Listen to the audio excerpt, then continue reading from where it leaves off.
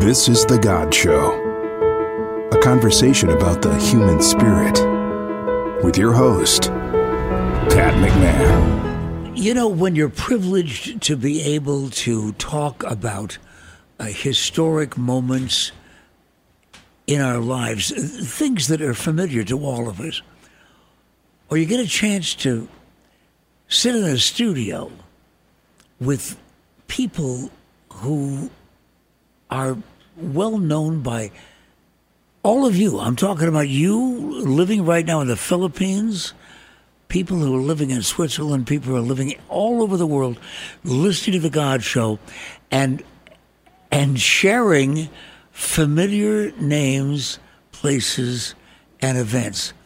You'll know how really annoying it is when you run into dozens and dozens and dozens of people who say, when the subject of Woodstock comes up, and it's not enough for them to say, oh, greatest music in the 60s. No. So many of them say, I was there. Oh, yeah, no, I was there. I'm surprised that you didn't see me in the documentaries. Or when Hank Aaron hit the home run. Or when Martin Luther King Jr. did that speech. Oh, yeah. Oh, no, I was in the fourth row.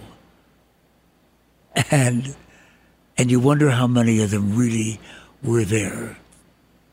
Why am I bringing this up on The God Show?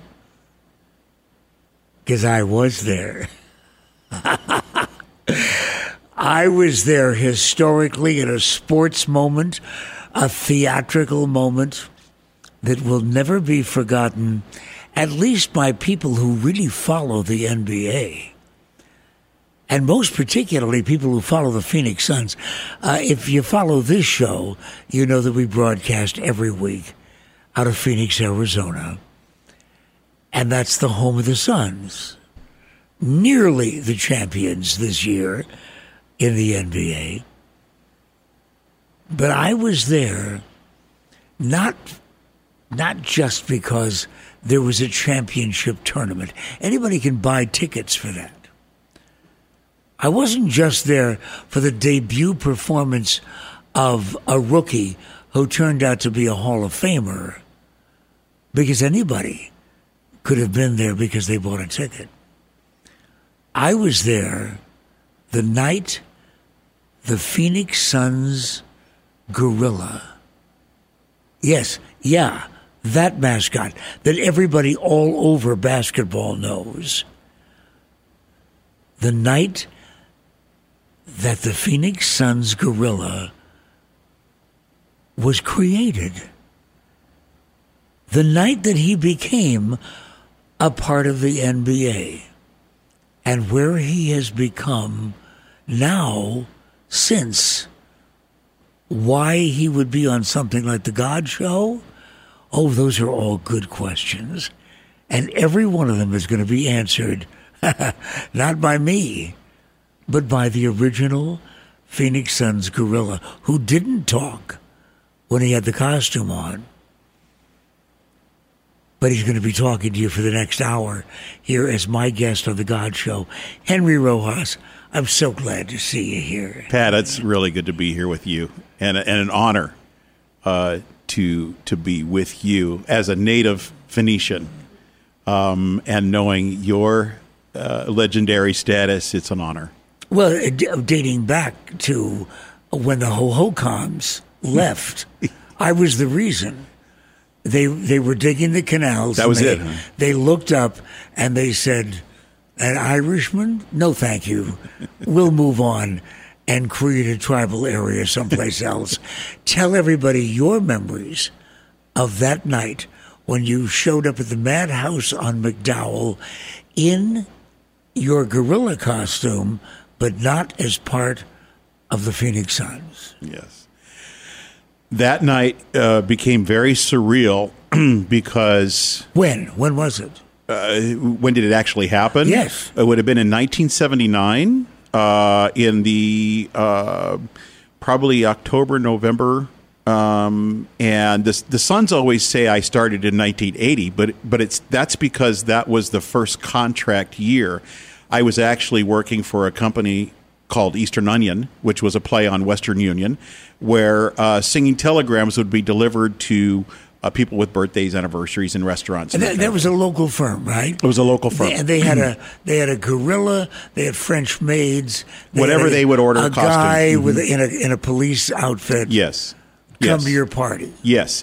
And I actually had told Eastern Onion one time, if you ever get a telegram to a Suns game, I'd like to have that one, because I had seen people in the tuxedo go do the telegram and then stay and watch the rest of the game. And I was a diehard Suns fan as a young kid. And so obviously I realized my NBA career was not going to happen. I didn't become 6'8" as I had written down for a goal. But I still loved basketball and loved the team. Who were the stars on that team? On the very first team? The one then. Probably, I would say definitely Walter Davis, Truck Robinson, Kyle Macy, Jeff Cook. I just want people around the world who are basketball fans to know who we're talking about. Yes. And why there were stars in your eyes. Yes, and I went back as far as when I was a kid watching Connie Hawkins and even Gail Goodrich. Oh yeah, Pat, I remember listening to the Suns games in my bedroom when there were only 12 games on TV and the rest of the 82 games were on radio, and Bob Vacher and Rod Hundley, yes, the first voice of the Suns. And I remember the day they came on the radio and they said Bob Vacher was killed in a car. I was a kid, and that Hot Rod Hundley would take over. Yeah. And that's when the innocence began to diminish for me as a fan. The second one was when they actually could trade a player. Connie Hawkins was traded to the Lakers. I was like, wait a minute, you can trade people? And the innocence was gone. So I lived and died Phoenix Suns basketball in my bedroom during those games and would recreate what I heard for my family. You won't believe what happened. They'd see, how does this kid acting it out when he's listening to the game on the radio? That was my imagination. Well, and your imagination took you into the world of performing anyway. Absolutely. Absolutely. And so Hawk was my hero. The Hawk was my hero, and the way he palmed the ball, and I would hear he swoops, he soars, he scores, and I'd have a handball in my hand, palming it and dunking it into a bongo drum turned upside down. And so I lived and died Phoenix Suns basketball, and having been a kid whose father died when I was 4. Basketball was one of those things that kept me alive. It kept me looking forward to the next game. I lived and died Phoenix Suns. And so that night, that day when Eastern Onion called me and said, we have a telegram for a Suns game, I said, great, but they didn't tell me the people had paid extra for the telegram singer to wear a gorilla suit. Oh, so you had not worn that outfit before? Never. Oh, I didn't know that. Yeah, I had never worn the suit before. I had to go down to a costume company to pick it up because it had been rented. And so I picked up the rented gorilla suit, and I tried to get out of it because I thought, I don't want to be humiliated. Mm-hmm. I didn't. What nobody really knows is I really don't like mascots. I run from Baxter at the Diamondbacks games. I'm like, I'm like, come on, be real. So I did not want to wear one either. Plus, I sweat at 60 degrees outside. I'd be miserable. And I tried to get out of it. I told them, I said, can somebody else please do it? And they said, nope, it's only a day or two from the telegram. So I went, picked up the suit. I'm at home putting on the suit. And my daughter sees what's happening. She's only like 4 or 5 years old. She locks herself in the bathroom and says to my wife, tell me when Dad's gone. And I get into my brown chocolate Toyota Corolla, and I'm thinking, wait a minute, do I I don't have anywhere to change into a gorilla suit. I'm not going to stop at a gas station and put it on. And so I decided to put it on, and then I'm thinking, should I wear the whole suit with the mask or just the suit itself? Would it scare people to see the whole gorilla or a very hairy man from the neck down, So I wore the whole thing in the car, drove down to the Coliseum, go into the back, hand the seat location to an usher. Nobody else can see me. And he's supposed to come back and tell me where I'm going to go to deliver the telegram, and he never comes back. So I'm trying to stand there being inconspicuous in a gorilla suit. And that's when I saw you. Back in the back. I was standing under the basket, and I turned and saw you waiting to go. And I thought, no, wait a minute, this can't be a draft pick that all of a sudden is coming out to audition, right? And I was with one of the business guys from upstairs, and what happened? So I'm thinking I need to spot the usher that was supposed to take me to the person to deliver the telegram. So I kind of went out near the opening to the court. Now people can see me. So I decide, you know what, this is uncomfortable. I better just sit in a seat. And so I sat in a seat. And now, obviously, people are seeing there's a gorilla around, And I would have gotten up and gotten out, except for the game. The timeout was over. The game started, so I would have been a disruption during the game to step on the edge of the court. So I waited till a timeout was called, and I stepped onto the purple sideline of the court, and I started to do that cool little jog as if, you're in the crosswalk and the light turned green and you hustle off. Yes. So I'm hustling off the court and they start playing music. And back then, Stan Richards, the public address announcer, they never played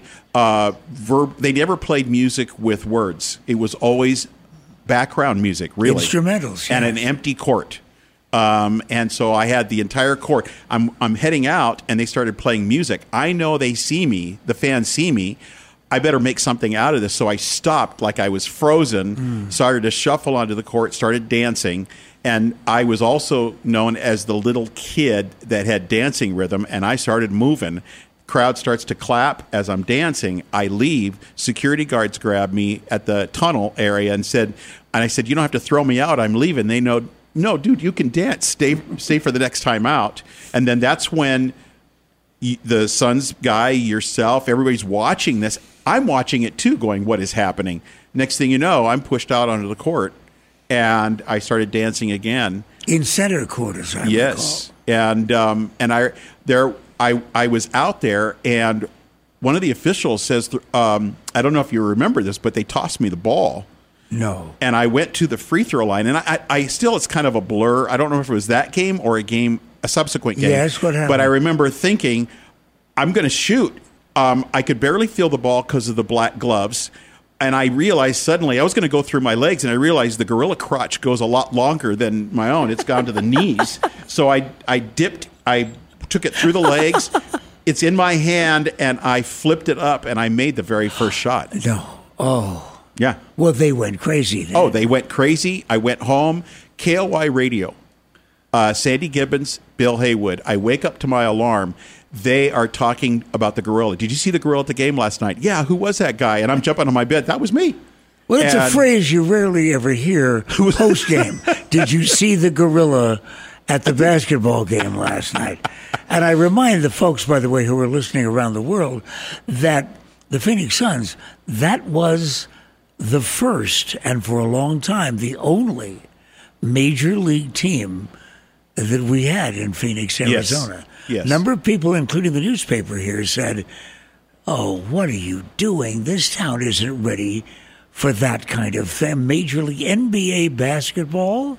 And we were considered like the Boston Celtics of the West. Very quiet, subtle. It wasn't a wild crowd. Yes, right. Polite. Very polite crowd. Very polite crowd, yes. And didn't really cheer at free throws. But you became the mascot, yes. and the front office said, we got to have that guy back. Yes. And created a costume. Yes.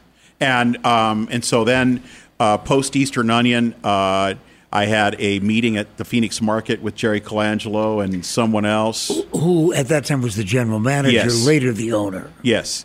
And then he the way the season started was they had a press conference at the University Club, and they had all the press there that they were going to make a big announcement. And I had already done the Rocky bit where I ran to the top of the stands. Yes. And so they put the Rocky music on after Colangelo gave a speech about how they found their missing link. And at the University Club, and I came out with the gorilla suit on, with a suit over the gorilla suit. And there's a picture in the newspaper of Colangelo and the gorilla with a suit signing me to a contract for that first year. And of course, then, and even now, people will say, I love the gorilla. As a matter of fact, internationally, it was voted on a number of occasions the number one mascot of any sport. And yet, still, there are people who say, what has that got to do with the Phoenix Suns and desert? I mean, it's not even a desert creature. It's not a southwestern creature. It's not. No. And it happened at the same time that the San Diego chicken came on the scene. Yeah. So what does San Diego and chickens have in common either? Before the gorilla, though, there was a Rojas. Yes. Tell me about him. I was the last of four. Grew up in West Phoenix in Maryville area. Not a lot of money. What'd your folks do? My mom was a single mom. My dad died when I was 4, and she raised 4 kids, and we were a musical family. My mom played the piano. She was a natural at it. I mean, literally no lessons. She just started playing the piano and learning on her own, played by ear. Were you the only Rojas that leaned toward performance? No, all 4 of us. My mom and dad had 4 kids. They had a soprano, an alto, a bass, and a tenor. That's family planning. And we actually did sing harmony, and we formed a little group that played around the Phoenix area. When I was in high school, I was the bass, and we were known for our harmony. Was it a family of faith? What kind of a spirituality environment did you grow up in? My mom and my dad helped start this little Spanish-speaking Presbyterian church in Central Phoenix in the projects. When they moved from Miami Globe area, they came to Phoenix, and I was the only child who was born here at Good Sam Hospital in Phoenix, and then they bought a house out in one of the John F. Long homes out in the Maryville area. But they stayed going to that church. My mom played the piano and the organ, and my dad sang in the choir, and we had a lot of relatives that made up most of that church, and so singing was a huge part of that. My mom was extremely devout in her faith, and she raised us that way, and so that was a huge part of our life, and so that was definitely our background. So music was a part. When I was little, my oldest sister was a cheerleader at Carl Hayden High School, and she was so when she would do the dances, she would teach them to me, and I was like their little mascot. I was doing all the dances. They found out this kid has some serious rhythm, and we'd have family gatherings. They'd put music on and wind me up and send me out, and so the dancing and the music. The class clown that I became, I mean, it started to spill into school, that I found out that I would never get in trouble because I could make the teacher laugh too. Well, you do understand that there's some people laughing right now who find it incredibly entertaining. This is a family in Tierra del Fuego listening right now saying, you know what? I thought he said that they were Hispanic Presbyterians. That's kind of unusual. Yes, and I used to have to live with that. I mean, they always assumed that because I was Hispanic that I must be a Catholic family. But no, we were Presbyterian, and so faith was a huge part. And in my own particular journey as a young man going through. I was the youngest of the 4, and it got to a point where I was the one left at home with my mom. They had all grown up, gone on. We were far in age, and I got depressed. as a young person. I was in high school, and now you're talking about clinical depression? No, not clinical. I shouldn't have said that. Being I wouldn't say clinical. I felt alone. I felt some loss, and I didn't go to school one day. And I went to I walked a different direction and ended up at a Salvation Army. Seriously, and I sat in the chapel, and this guy came in there who was the pastor of this Salvation Army, and he says, "Hey, what are you doing?" And I said, "I just didn't feel like going to school today." And now he probably would have gotten in trouble if he did this. He goes, "You want to go hang out with me today?"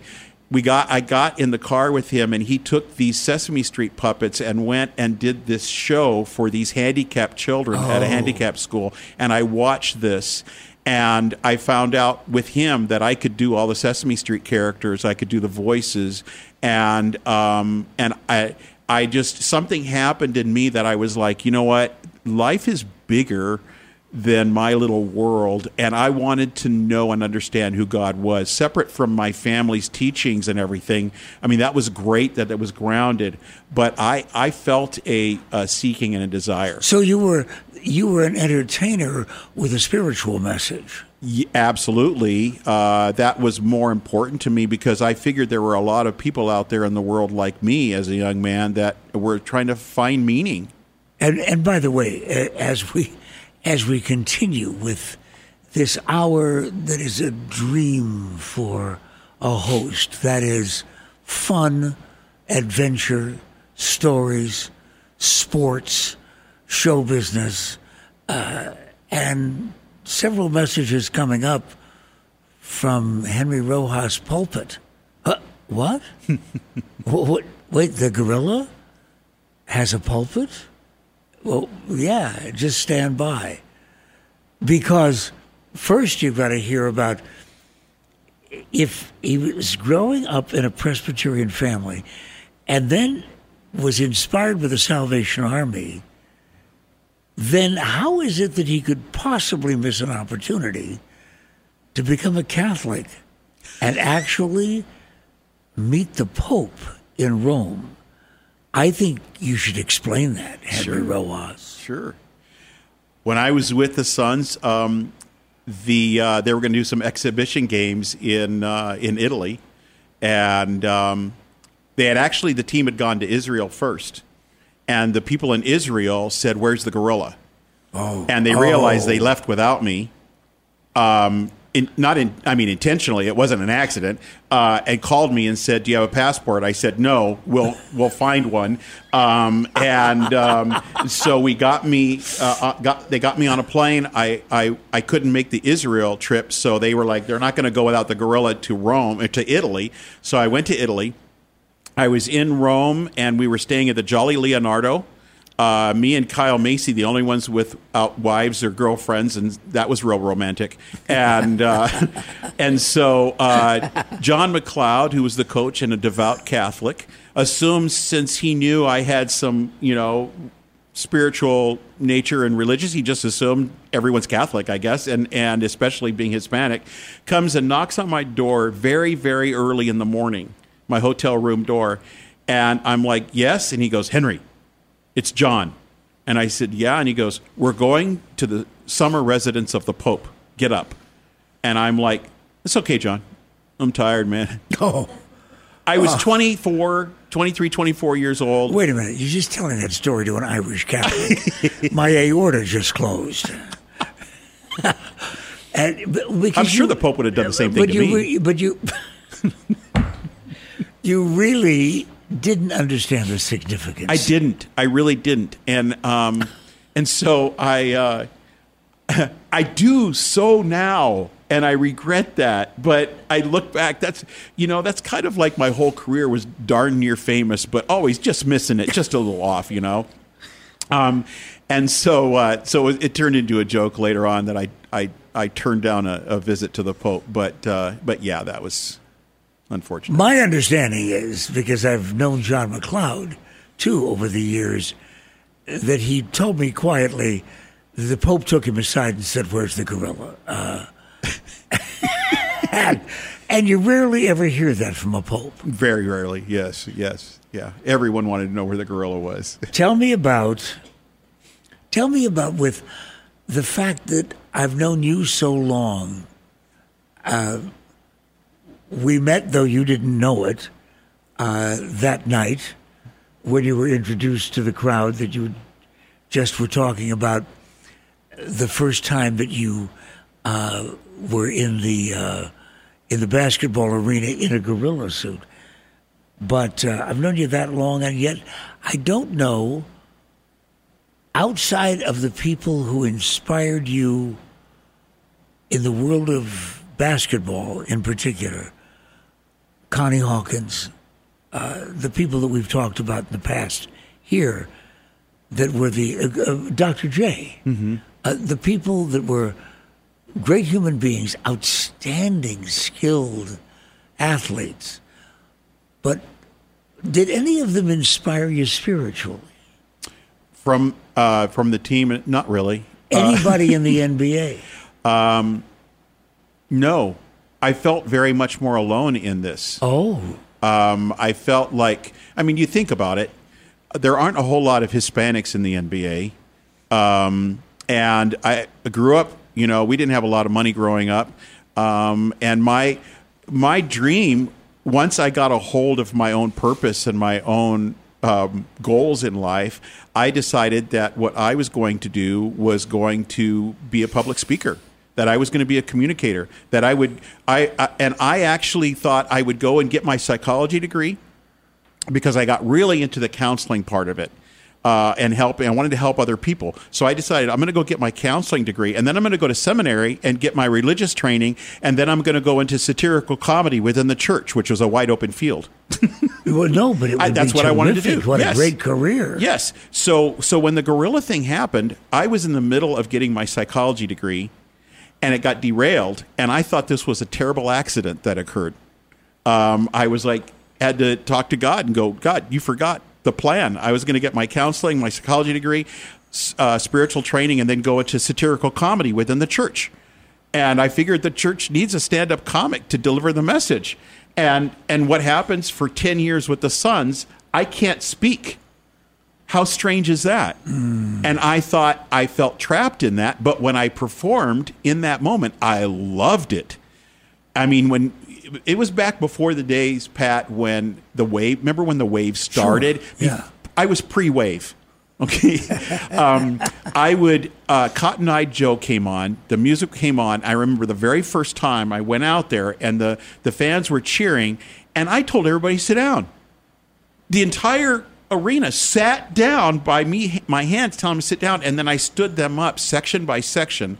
But it wasn't a wave. I stood one section, stood another section, and left the fourth section hanging. Did they give you power? It gave me so much power. I was looking at my hands going, wow, and then I did the bump, bump, bump in the song during the dance, and I looked over at that section sitting down, and I rose them up. The place went completely crazy. The Suns win that game with a last-second shot, so this mystique started that when the gorilla is here, the Suns win. And so there is this thing that happened. So I loved that, but when I got off of the court, out of the performance, I could not wait to get that thing off. Why? Because it wasn't me. That's not the way that I had wanted to do that kind of thing, was wearing a gorilla suit. The feeling of not being able to breathe. I know this is what helps me put therapists to work that work with me. I could breathe I could breathe well when I was performing, but I could not breathe well in the mask when I wasn't performing. And I realized that the spiritual connection later on was about identity. It was about identity, and I started to realize also when I left the Suns, I was asked to speak, and I was like, what am I going to say? It was the very thing I always wanted to do my whole life. Do you know what happened? Is that I didn't show up. Really? I conveniently blocked it out. I think the fear of me actually doing what I longed to do and loved. And I got a letter from Colangelo about how they called him to say I didn't show up at a speaking engagement, my very first one.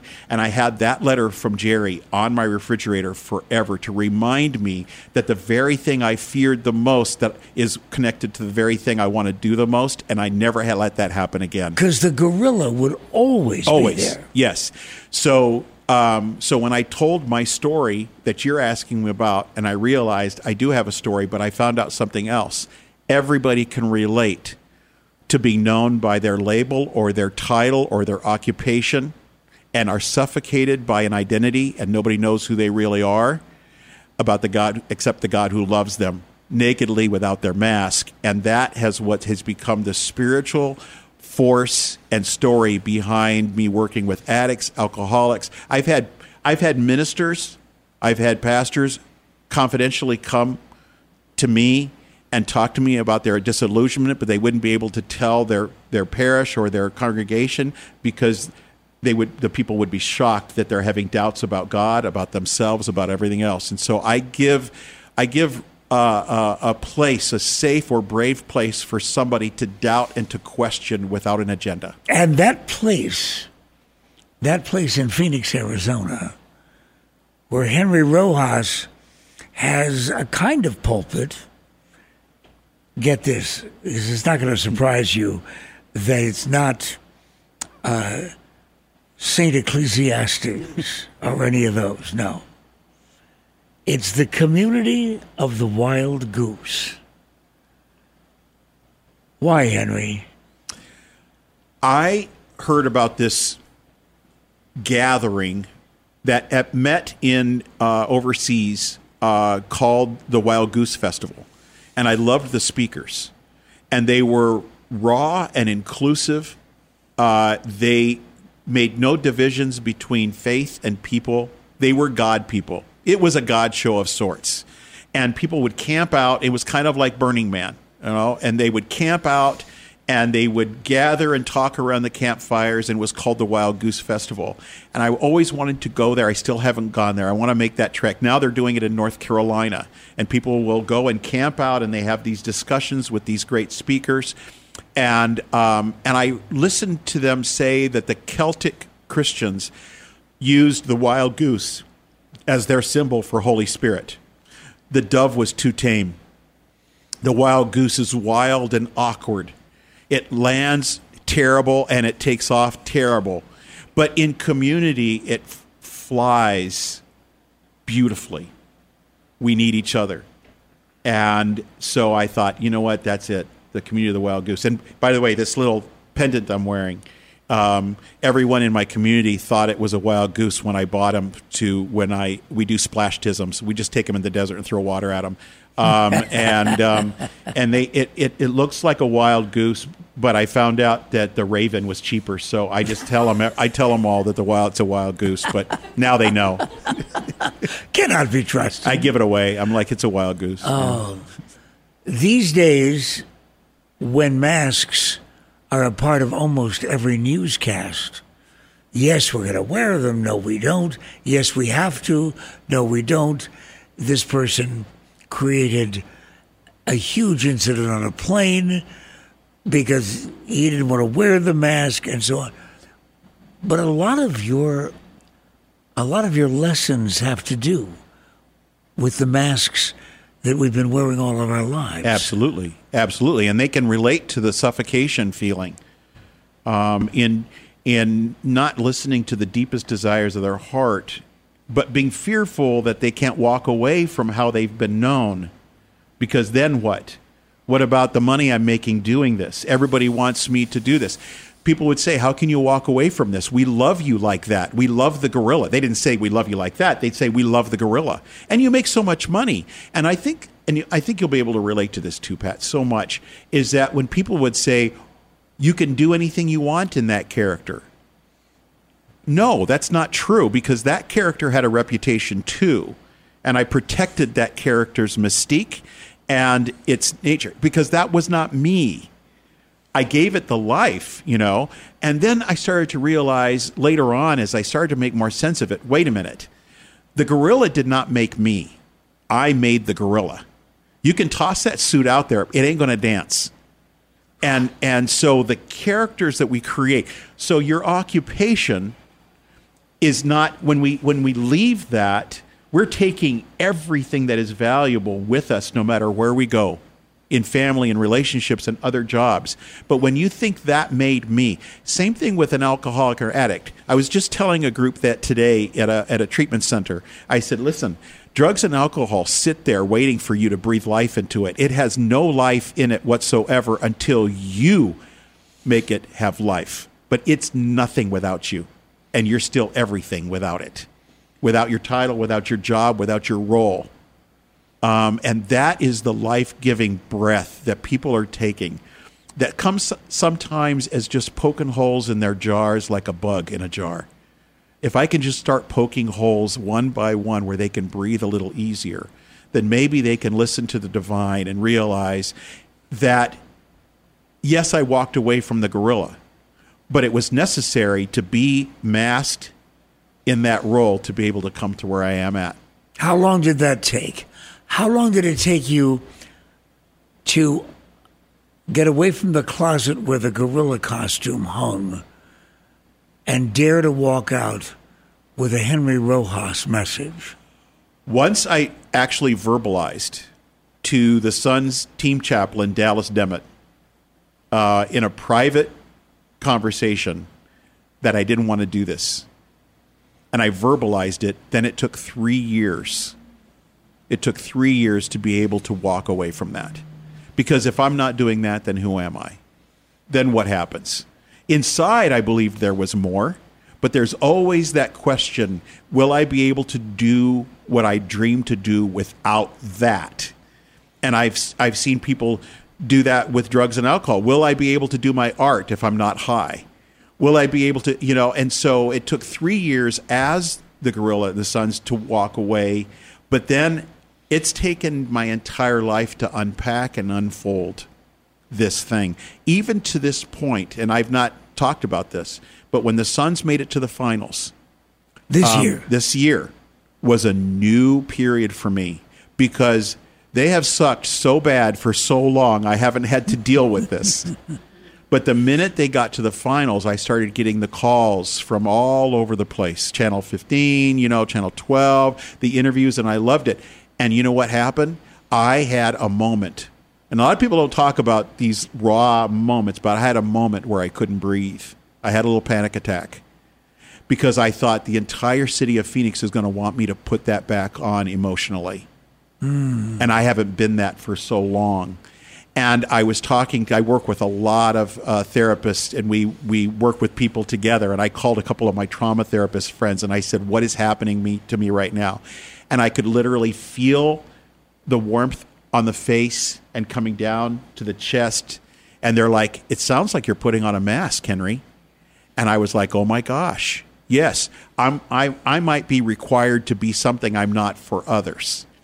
Instantly, I woke up again in my inner being, and I'm like, I'm not the gorilla. I portrayed the gorilla. Are you also... And it's part of my story. I can embrace it. Are you also, though, a non-entertainer? I mean, you're in that pulpit and you are attempting to capture the total audience that you have in front of you, whether it's 6 people, 600, however large your audience is at that moment, at that time, for that lesson in life that you have. Yes.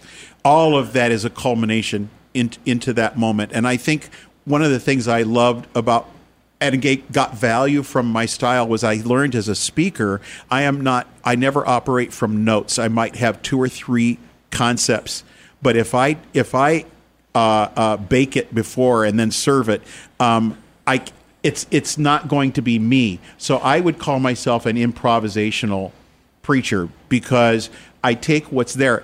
The 10 years with the Suns of reading a crowd and the energy and the thousands and switching gears at the moment without speaking taught me how to do that in a group because I can plan the best message.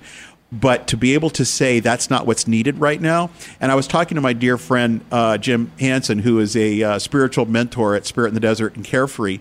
He's Lutheran, And he said, Henry, he says, because I'll go, you know what? I kind of went a completely different direction. He goes, what we come for is we are watching you in your element, and we never know exactly what direction it's going to go, but something moves us, but we want to be there to see what happens on any given Sunday.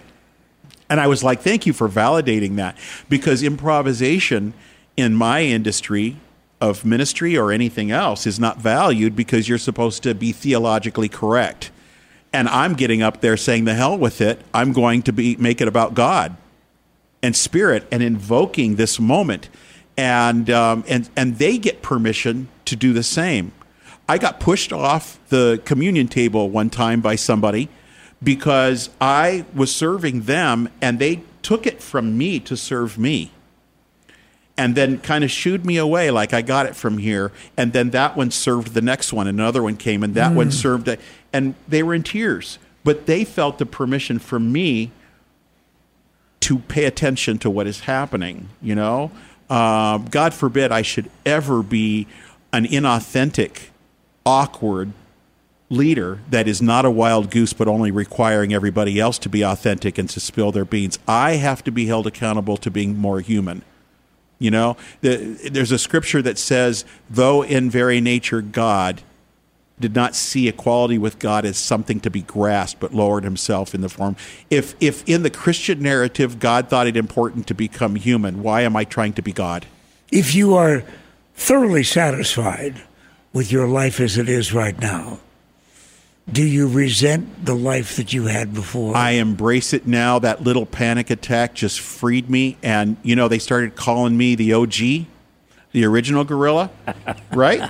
And I embraced it. So I thought, you know what? If they want the OG, I'll give them the OG. So when they interviewed me on TV, I had this plaid shirt with a little necklace and a hat.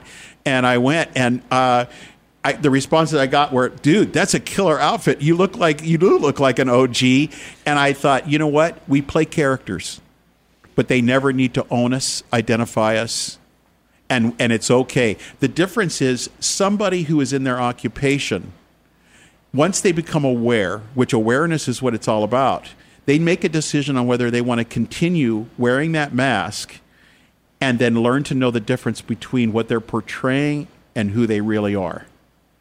So when I tell an addict, an alcoholic, women with eating disorders was a big deal for about 5 years at a treatment facility, and I would tell them and their families after they laughed at my gorilla story, and then I got to the end, and I'll tell them, and this is what I learned, that you are not a marketing director, an accountant, a teacher, a cheerleader. You're certainly not a gorilla or a co-host or a host of a radio show, and you're not an addict or an alcoholic. That's what you do, but that's not who you are, and God loves you nakedly without your mask. As you look back, though, and as you've already acknowledged, you look back fondly at those 10 years in that gorilla suit. Give us a couple of stories, just briefly, that you remember so many. Involved with one of the opponents, with an official, the people that you used to use in your routine as the partner, unwilling though they might have been. Mm-hmm. Well, I'll tell you, there are so many. And in 2 hours, I titled about 250 experiences for my son-in-laws. And there's more there. And Give us a couple now, because there are people right now who are listening in different parts of the world who have never been associated with professional basketball and are hearing about the mascots and the gorilla in particular now. Tell them what you did. Okay, so what I did was more satire. The best description I ever heard for what my character was Tom Ambrose, our public relations director. He's another guy that I really, really loved back then. I was in the Jewish Community Center where the Suns used to practice. And I was in the locker room getting dressed for a camera shoot. Tom's in there with me, watching me change from my street clothes into my gorilla outfit. So I'm still talking to him. He's just burst into laughter, and he goes, "First of all, I can't believe I'm watching this transformation, and it's going really slow. It's not exactly like a Marvel character, you know." And the second thing he said was, "I just realized what your character is." And I said, "What is that, Tom?" And he said, You're not a person trying to be a gorilla. You are a gorilla trying to be human."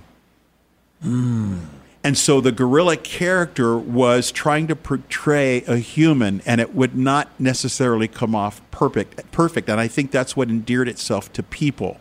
It was those little moments of surprise and those kinds of things. One incident, I don't know why I'm thinking of this one, but when I first started to contract out to other teams around the NBA, and they knew me as the Phoenix Suns gorilla, now I was just the gorilla with an NBA jacket, red, white, and blue, and I'm going into the roughest one was Cleveland. Okay? You don't start a performance in Cleveland without getting booed first anyway, you know? Of all places, I have a reporter from the Plain Dealer newspaper in Cleveland. They meet me off the plane. They're in my dressing room. He's following me all along. It has gotten big. I think it was post-Italy. I had got written up in the front page in the Italian paper on my routines. So here I am in Cleveland, and the announcer makes the mistake. He doesn't read my introduction the way I wrote it. He introduced me as the Phoenix Suns gorilla in Cleveland, and they had thousands of people booing me as I come out. So I did the first half of the game with them not liking me. I go into the dressing room, and the Plain Dealer guy says, "How are you feeling right now?" And I said, "Well, the tomatoes are about to come out. We'll see if they come out in the third or the fourth quarter." And I thought I got to pull all the stops out. And one of the bits that I used to do was I would come out as Michael Jackson. Oh, yeah. And I learned how to moonwalk before I pulled it off in Phoenix and brought the house down when I actually did the dance and then did the moonwalk. So I'm in Cleveland. I'm like, I better do the Michael Jackson. I put the white glove on. I get out. Very first time out in the third quarter. They loved it. I ended the game in Cleveland with a standing ovation in Cleveland. So that to me is a trophy I hold dear, is that I got booed and a standing O in Cleveland. Somebody else wanted to do the moonwalk with you, too, yes. somewhere. I was the sole entertainment at the Indianapolis All-Star game. And Isaiah Thomas with the Pistons came over to me and said, "Hey, go." He says, "If you're good, are you going to do Michael Jackson tonight?" And I said, "Yes." And he says, "When you do it, please do it near the bench, because I want to be able to do the moonwalk with you so I can show these guys that I can moonwalk." So I actually have a picture where I went near Isaiah Thomas, and in the background of this picture is Larry Bird and Michael Jordan watching me and Isaiah Thomas do the moonwalk. Oh. Yeah. Oh. And there aren't many people who play in the NBA who have those kinds of memories. Right. And I what I love about it too is that the fans helped create the character. It wasn't just me. We're nothing without the fans. If the fans don't like it, it's not going to happen. And I think that they needed to be honored. And when I left the Suns, every seat in the Coliseum had a press release of me thanking the fans for helping to create a character that was an extension of them. And I think, just if you don't mind me just sharing this, when the Suns got to the finals, there was a post on a Facebook page that was growing up in West Maryville. And it was a lot of people that said, "Hey, Henry Rojas came from our area. He was one of us." And somebody posted on there to me, you don't know this, but we were sitting in the very upper deck one time after my grandmother died and I was young. And my dad and my grandfather took me to the game as comfort and a distraction. He said, "You looked up into the crowd, and for some reason you went up the stairs and went all the way to the top, came right to us and hugged me and went back down." And he says, "And I don't know if somebody told you to do that or what happened, but it meant so much to me." And I'll tell you what, Pat, that's when I realized I was straining through the mask and not being able to speak to let people know that they were valuable and that they mattered, even though they're at a basketball game. And a gorilla in jungle life, a gorilla in the zoo, is a fearsome creature, fascinating, but still powerful, and nobody wants to get close. But the kids did. Yes. They wanted to be held by you. Oh, yeah, yeah. Some of them got scared. My mask was made to my face. It was actually made in Hollywood and molded on the inside of my face so that it went pressed up against. And this little kid comes running up to me, and he was kind of trembling a little bit. His dad says, "Oh, it's okay. He's not real." And I was offended. And he goes, "He's not real." And so I was like, "Well, we'll fix that real quick." And I stuck my tongue out through the mask, and you could see my eyes, and they both freaked out. Don't ever say I'm not real. Not just because of the memories and the way you refreshingly tell them to us and share with us.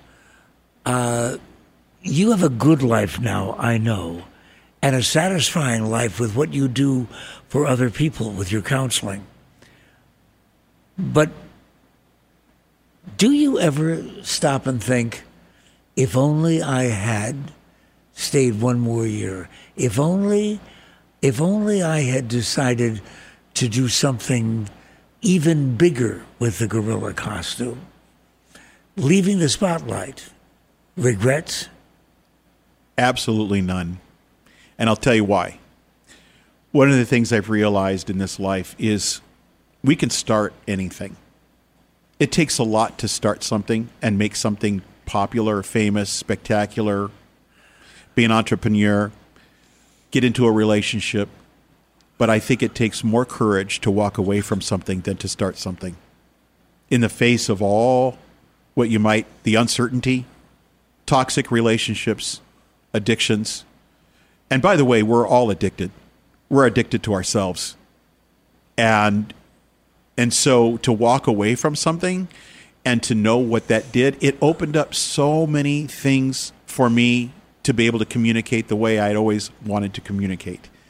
So, no, I never had any regrets about leaving. And yet now, to embrace all of that, I am loving it this year. Post-panic attack, I feel no stress. I feel you should know more about me. No. If somebody loves talking about the gorilla now, their story matters too, Pat. Every fan's story about the gorilla matters. Every Suns person matters. I called Harvey Schenk, Kenny Glenn, Ronnie Williams, who started with me at 12 years old, who was my heart and soul, who watched the fans. He loved the fans so much. He would whisper to me, "There's somebody over there who would want to see you." He was my eyes and ears on the court. And I told them, your story matters, not just mine. There's a family right now who is saying, "I loved hearing the stories about what you did then. Do something now. And let's really put the pressure on, because you've got 2 minutes till the end of the show." There's a family right now in Stockholm, and their son is 17 and addicted to opioids. Fentanyl every once in a while. Really bad stuff. Help them. Well, I believe everybody in the family plays a role, and everybody's story matters. So if you can get them to a safe place first to keep them alive, that person is usually seeing the world as it is. And the other parts of the family don't want to see the world as it is.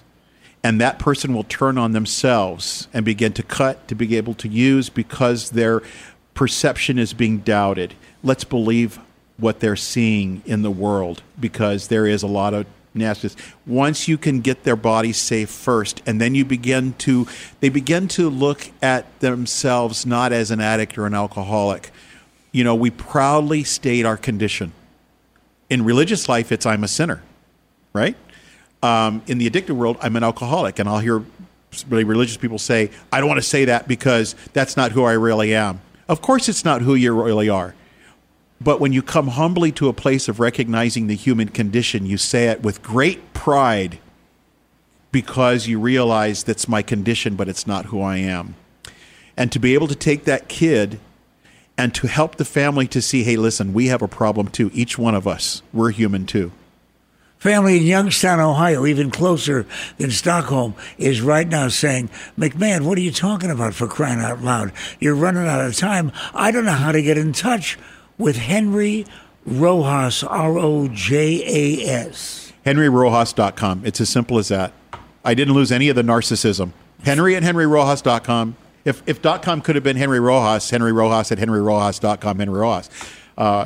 I'd have done it. But go to the website, HenryRojas.com, and you will find the places to find Community of the Wild Goose. And you know that you can always find us here. It's called The God Show, and I'm Pat McMahon.